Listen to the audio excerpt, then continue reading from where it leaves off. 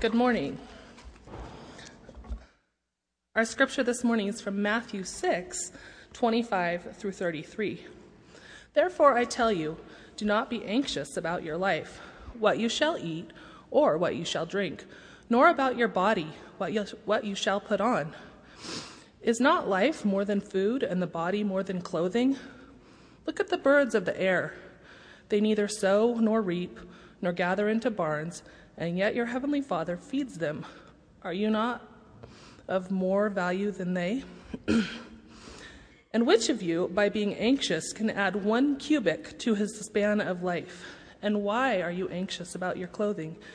Consider the lilies of the field, how they grow. They neither toil nor spin. Yet I tell you, even Solomon in all his glory was not arrayed like one of these. But if God so clothes the grass of the field, which today is alive and tomorrow shall be thrown into the oven, will he not much more clothe you, O men of little faith? Therefore do not be anxious, saying, what shall we eat, or what shall we drink, or what shall we wear? For the Gentiles seek all these things, and your heavenly Father knows that you need them all. But seek ye first the kingdom and his righteousness, and all shall be yours as well. May God bless the reading of this scripture. So as I said earlier, November is Stewardship Month here at First Baptist Church, and we have been talking about stewardship. We've been talking specifically about giving to the church, giving of our time, giving of our talent, and really we've been talking about giving of our treasure as well, our money and our resources. And the first week, Shannon Ellis encouraged us to step out in faith and to recognize that God will provide, and that it is an act of faith to give a portion of our resources over to the work of the church, and that it takes a certain amount of security in God's ability to take care of us in order to do that. And Shannon talked about how she was reluctant to do that, but her husband encouraged her nonetheless, and how they do step out in faith in that. Last week, we talked about the very practical questions of why even bother giving to this institution, and you all came up with incredible answers as to why one might support with their time, talent, and treasure First Baptist Church. And we listed a lot of the ministries and the incredible things that this little church on a hill, well, it's not so little, is it? But this congregation on a hill does to support the kingdom of God and to transform the city we live in for the good. And this week, I want to continue to talk about giving and talk about stewardship. And this week, I want to talk about how it directly affects our relationship with God. That it really has to do with the spiritual discipline that draws us close to God and draws us into a deep and meaningful relationship with God. Also, how it helps us with our relationship with our money and the things that we take care of. Tithing, it's not an easy subject for us to talk about. Particularly in our culture, money is kind of a personal issue, so people don't like to talk about their finances. Also, I got to say, for a lot of people, it just feels so superficial to be talking about money in church. I mean, when we're talking about, God of the universe, the creator of everything, the Spirit of God that binds us one to another, that has come in, that has been a part of the world since the beginning, and Jesus, who for 2,000 years has been celebrated in church. It seems like something so worldly to talk about. Not to mention that it seems like everybody wants our money these days, right? It's hard to pick up the phone or to go to the mailbox without finding someone trying to encourage you. And the thing about all of that is when I go to the mailbox and I get all these requests for money, I think, this is a great thing. I would love to give to that. And I get them in my email box, and I keep thinking, this is great. I would love to give to that. And pretty soon I've got like 1 million things that I think are great that I would love to give to. So we're kind of inundated with all of that. And here it is in the church as well. But the truth of the matter is that money plays such an important role in our lives, and giving is such an important part of our faith journey that we must talk about it. In fact, we must talk about it more than we do. Jesus certainly talked about it. Jesus talked about our relationship with our money almost as much as Jesus talked about any other subject. Certainly a lot more than personal piety and sin and all of those kinds of things. Jesus talked a lot more about our relationship with money than almost anything else in the Bible. And there's a reason for that. It's because the resources of our money and how we spend it really impacts our life. And when we really talk about it, and this is what this kind of faithful consumerism conversation has been about, when we really think about it and we really talk about it, the way we spend our money not only affects our life, but it affects the lives of people around us as well in many different ways. So as we come together today to talk about tithing, I want to, again, approach it as from the angle of our spiritual connection with God and how important it is. Because tithing, ultimately, it's not about money. It's really about keeping it real. It's about where we put our heart and our soul. And often our money follows where we put our heart and our soul. We put our money into things that we love. Where our treasure is, there our heart will be also, is something Jesus said. And tithing is a discipline that kind of reflects where our heart is. It reflects our connection and our trust and our faith in God to come and to say, I'm giving a portion of my resource, God, to you, for you to use as you will. But it's even more important, just the act of saying, this is something I'm handing over to you for you to manage and take care of.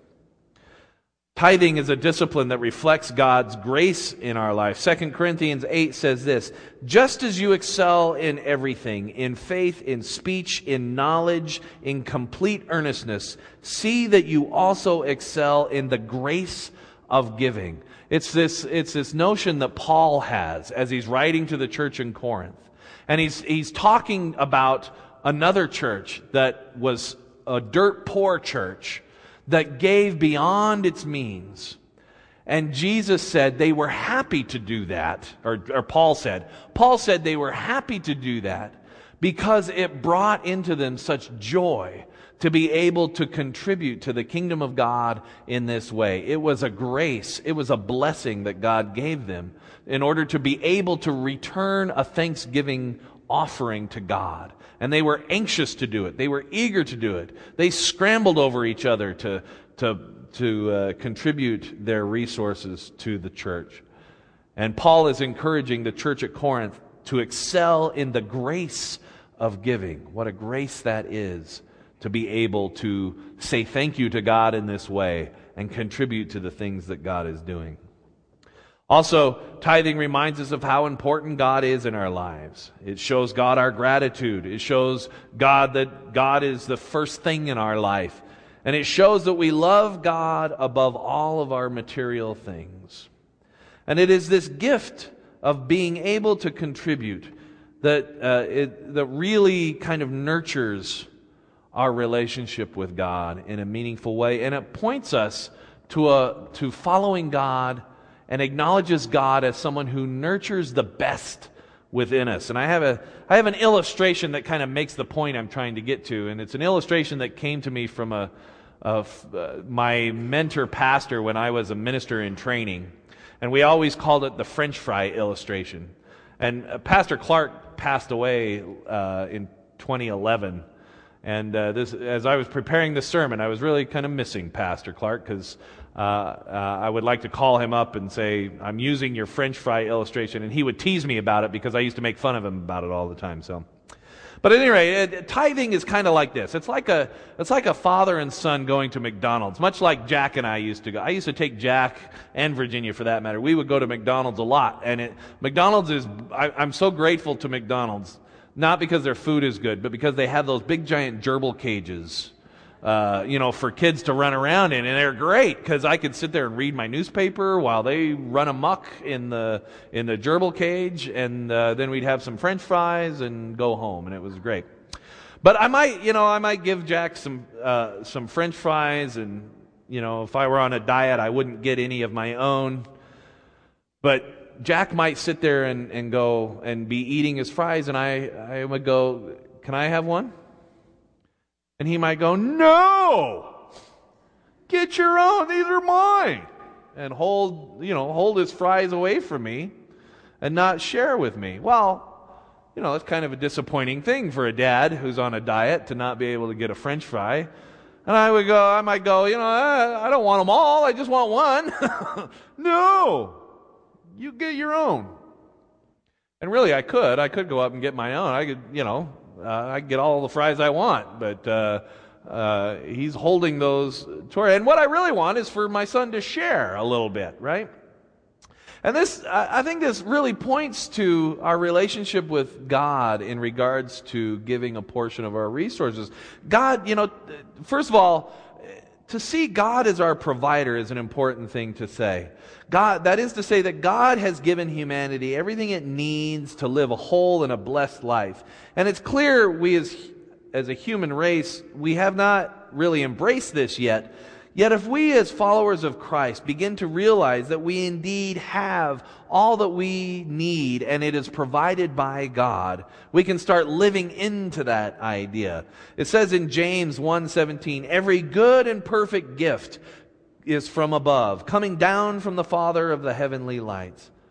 And just like that dad gives this child what he needs, or even just good things like French fries, right? This dad gives the French fries, so the Father is constant in His desire to bless us with whatever we need. I was always happy to buy Jack some fries or Virginia some fries, but and provide that for him, as well as shoes. Although shoes are getting ridiculous. He's got these giant. He grows out of them every 10 minutes. But shoes and coats and shirts and all those kinds of things are important things to provide. And in that same way, as a good father like myself wants to provide for his son, God is eager to provide what we need. And God longs to see us do well. What the dad really wanted, what I really want, when I say to my son, "Give me a French fry," besides a French fry, what I really want is for my son to desire to share, and to be someone who is willing to give, to have character, and to grow into that gift of being someone who is willing to give and to share. Each man, this is 2 Corinthians, each person should give what he or she has decided in his heart to give, not reluctantly or under compulsion, for God loves a cheerful giver. What God wants from you and me is to instill within us this desire to share a portion of what we have been blessed with, to further the church, to bless other people, to help the poor not be poor anymore. But really it's just the desire to share what we have and the blessing that comes from that. It makes us a follower, a disciple of character. And it is a discipline that returns blessing to us. The reality is that it's all God's anyway, right? Who really owned those fries in the first place? When Jack says, I want my own fries, I could go, I bought them. First of all, I bought them. I went and I worked a job. I shelled out the money. I bought the fries and I handed it to him, gave it to him. Who owned the fries? I own the fries, right? I own the fries. So really it belongs to me anyway. I'm just being, I'm giving them over to Jack to manage for a while. And so what it really means to follow Christ is to acknowledge Christ's ownership of our life. Ownership of our heart and our soul. Ownership of not only those spiritual things, but those temporal things that God has provided for us as well. Who has ownership? Christ has ownership. It was bought and paid for with the blood that He shed on the cross. And It was shared as Jesus rose from the cross, rose from the tomb, and lives in us today, and is here to collect, as it were, our life, and to manage it with us. And so, we have given ourselves in that way to God. And besides that, Psalm 24 says, "The earth is the Lord's and everything in it. The world and all who live in it belongs to God." Who owns it? God owns it. Who owns us? God owns us. The other thing is this, is to understand that God is all-sufficient. I didn't really need to ask anyone for fries. I could go up, if I was flush that day, I could go up to the counter and I could say, "Fries for everybody. Let's all have fries." And I could shell out some money and buy a ton of fries and have plenty. That's what I could do, right? If I wanted to waste my money that way. The dad didn't really need to ask for fries. If he wanted, he could just go up there and slap down a $100 bill and get all the fries he wanted. In the same way, God says this in Psalm 51, "I have no need of a bull from your stall or of goats from your pens, for every animal in the forest is mine, and the cattle of 1,000 hills." If it is God's desire that this congregation thrive and do well, God could just, pour a bunch of money out onto the ground and say, "Pick it up, it's yours, go ahead." But it must not be about the money, right? It must be about our relationship with money and our relationship with God. God wants us to want to give a portion of what we have. God wants us to take ownership of the ministry here in this church. God wants us to struggle and fight for it. God wants us to give sacrificially so that the kingdom of God might thrive in the world we live in today. God wants us to recognize that what we have comes on the heels of so many people blessing us and God blessing us in so many different ways, that to ask a small portion of that is really minute. And God wants us to have the ability to come to God with thanksgiving in our hearts and say, "God, all that I have is yours." And this symbol acknowledges that. This symbol of my committing to giving to you a portion of my resources over the year. And we're talking about money specifically because we're getting ready to put together our budget. But I'm also talking about this all applies to your time and to your talent as well. Right? A portion of your time really is not much to ask to build the kingdom of God in this world we live in. Amen? Amen. All right, that was tepid. So, God is all sufficient and can provide everything we need. But God wants more than just throwing everything at us. God wants us to step up to the plate.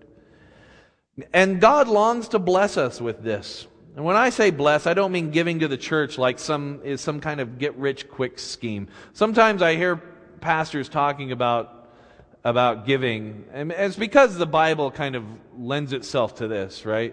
That if you give, if you're faithful, that God will give back to you. Well, and I think that's true, but it's not some get-rich-quick scheme, and it's not something that it's not a way of manipulating God into giving you money. It's not a formula for getting out of money trouble, right? Sometimes people in desperation, they say, "Well, I'll give what I have to the church, and then God will take care of my money problems." God's not giving to the church is not going to make you a better money manager. Believe me.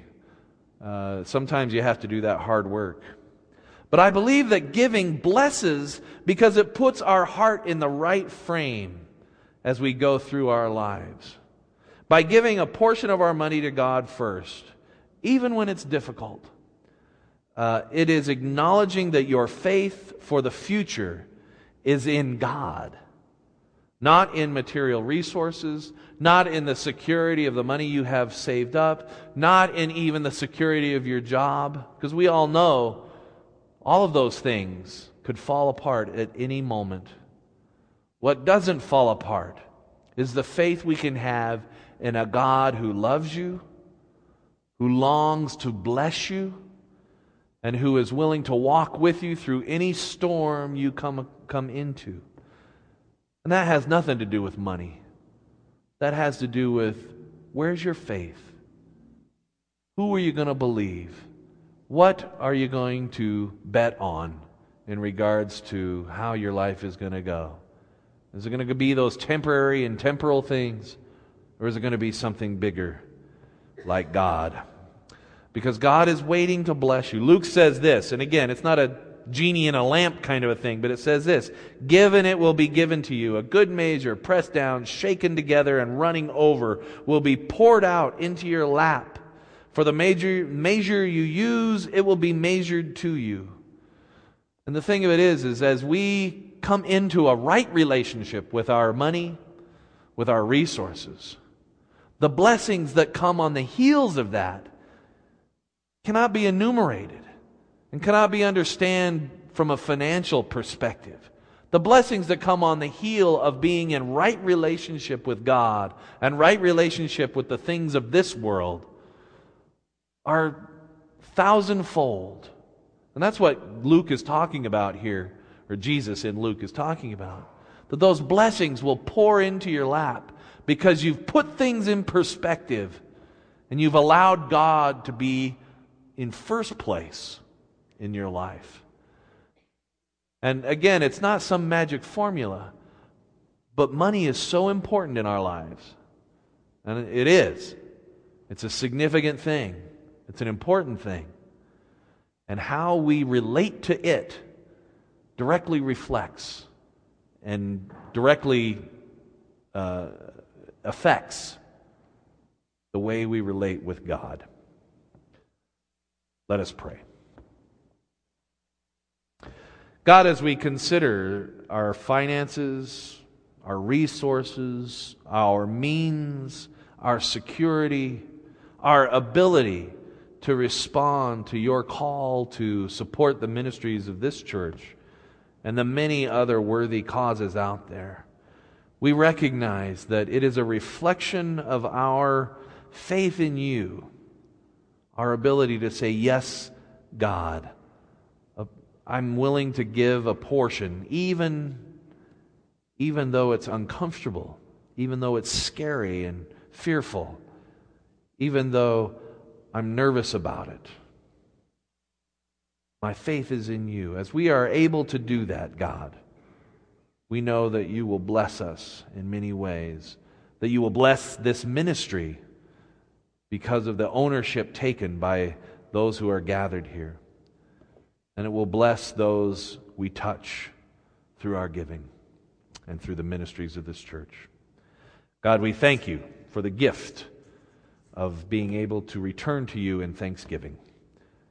We ask all this in the precious and powerful name of Christ. Amen. Normally we would have a song here, but since we got to sing with the choir, we skipped it. Because this is a time, I'm going to invite us into a time of discernment. And this is, again, I apologize to those who are just visiting here. This is really a time when I'm talking to the folks who call this church their home. It's the time is now when I'm going to give you a moment of silence, although Aaron's going to play. And I just want you to prayerfully think about how you approach giving to the church. First of all, you need to know, I don't know who gives to the church and who doesn't or how much. I don't see that. There's only a couple of people who do the calculations and they send out your stuff for tax purposes. I don't see all of that. My assumption is that you all give to this church. But I've been told that there are some who don't, who never have. And, I don't know what the reasons are. I don't know what's going on there. But I want to say this, that you miss out on a blessing and you miss out on the spiritual discipline that comes from being able to say, I'm committing, God, this portion of my resources to you. And so I really want to encourage you, if this is the first time you've ever thought about giving to the church in a very specific way, I encourage you to be intentional. That's what this is about. It's about having an intentional approach to the discipline of giving. Not just some of us give whatever happens to be in our pocket that day, or if we're particularly moved that day, and that's kind of haphazard giving. We appreciate it. But for your sake, to commit to God in a more intentional way is going to be an important discipline for you as you grow in your spirituality, as you grow in your walk with Christ. And so I encourage you, if you have never made that kind of commitment, if you've never done it that way, I encourage you to think about what you would, even if it's a tiny portion, even if it's $5 a week or $1, whatever the portion is. But the commitment is what's significant. To make that commitment to God and to say, you know what, I'm thinking about the amount that I have and my ability to commit that to you. And then, so, I was talking to someone this morning who said, well, I'm not always sure I can make that. And I say, well, that's not a problem on the church side. We know that things happen, and you can change your pledge at any time, and if you miss your pledge a little bit, we understand that things go on. We usually, I usually know what's a lot of people, we know what's going on. We're a close family, right? We know when things are tough. But what I told this person was, that's when you if you're short, if you're tight and you're unable to make that commitment, that's when you go to God and you say, God, I made this commitment to you, and I'm struggling to make it happen. Can you help me with this? Help me figure this out. Boy, then you start to see some blessings happen, right? Because you've suddenly turned this issue over to God instead of worry. Because unless you're like me, you sit and worry about it yourself. But when you've made this commitment, all of a sudden you have to go to God with that. You don't have to explain anything to me. I don't know what you've committed. But being able to go to God with that and say, God, I'm struggling with this. Help me out. And you and God together will figure out what needs to happen so that you can be faithful to your commitments. So, if you've never done that, I encourage you to take up this discipline of being intentional in your giving over the year. The other thing I would say is that if you have been a giver for a long time, if this has been a normal part of your life, I want to encourage you to step it up a little bit more. If you are not giving, the Bible suggests 10% of your income is what's appropriate. If you're not giving at that level, I don't expect you to just jump into 10% right away. It's a hard discipline to get used to. I encourage you, like if you're giving at 2%, 1%, whatever, step it up maybe just 1 percentage point. If you're giving 2%, think about what 3% would be and put that down and try and stretch yourself a little bit. I can tell you on the average, according to Gary Felker, who did some math somewhere along the way, and this is true across nationally in Baptist circles, Baptists give about 3% on an average. So I'm encouraging us to break those odds and to step it up just a little bit more and to give a little more and to ease yourself into it, I guess is what I'm telling you, is giving you permission to ease yourself into it. So I'm going to stop talking, and after the benediction, Aaron's going to play. You're going to have a few moments, and when you're done, when you're ready, I invite you to come up and place your sealed envelope in the horn of plenty up here as you leave the sanctuary. And then I want to invite you to come up and join us for a feast of Thanksgiving upstairs. Lots of food prepared. There's tons. So, come and enjoy that together, and let's enjoy a meal as a family. So now receive the benediction. May the Lord go with you, abide within you, and work through you today and forevermore. Go in the love and the joy and the peace of Jesus Christ. Amen.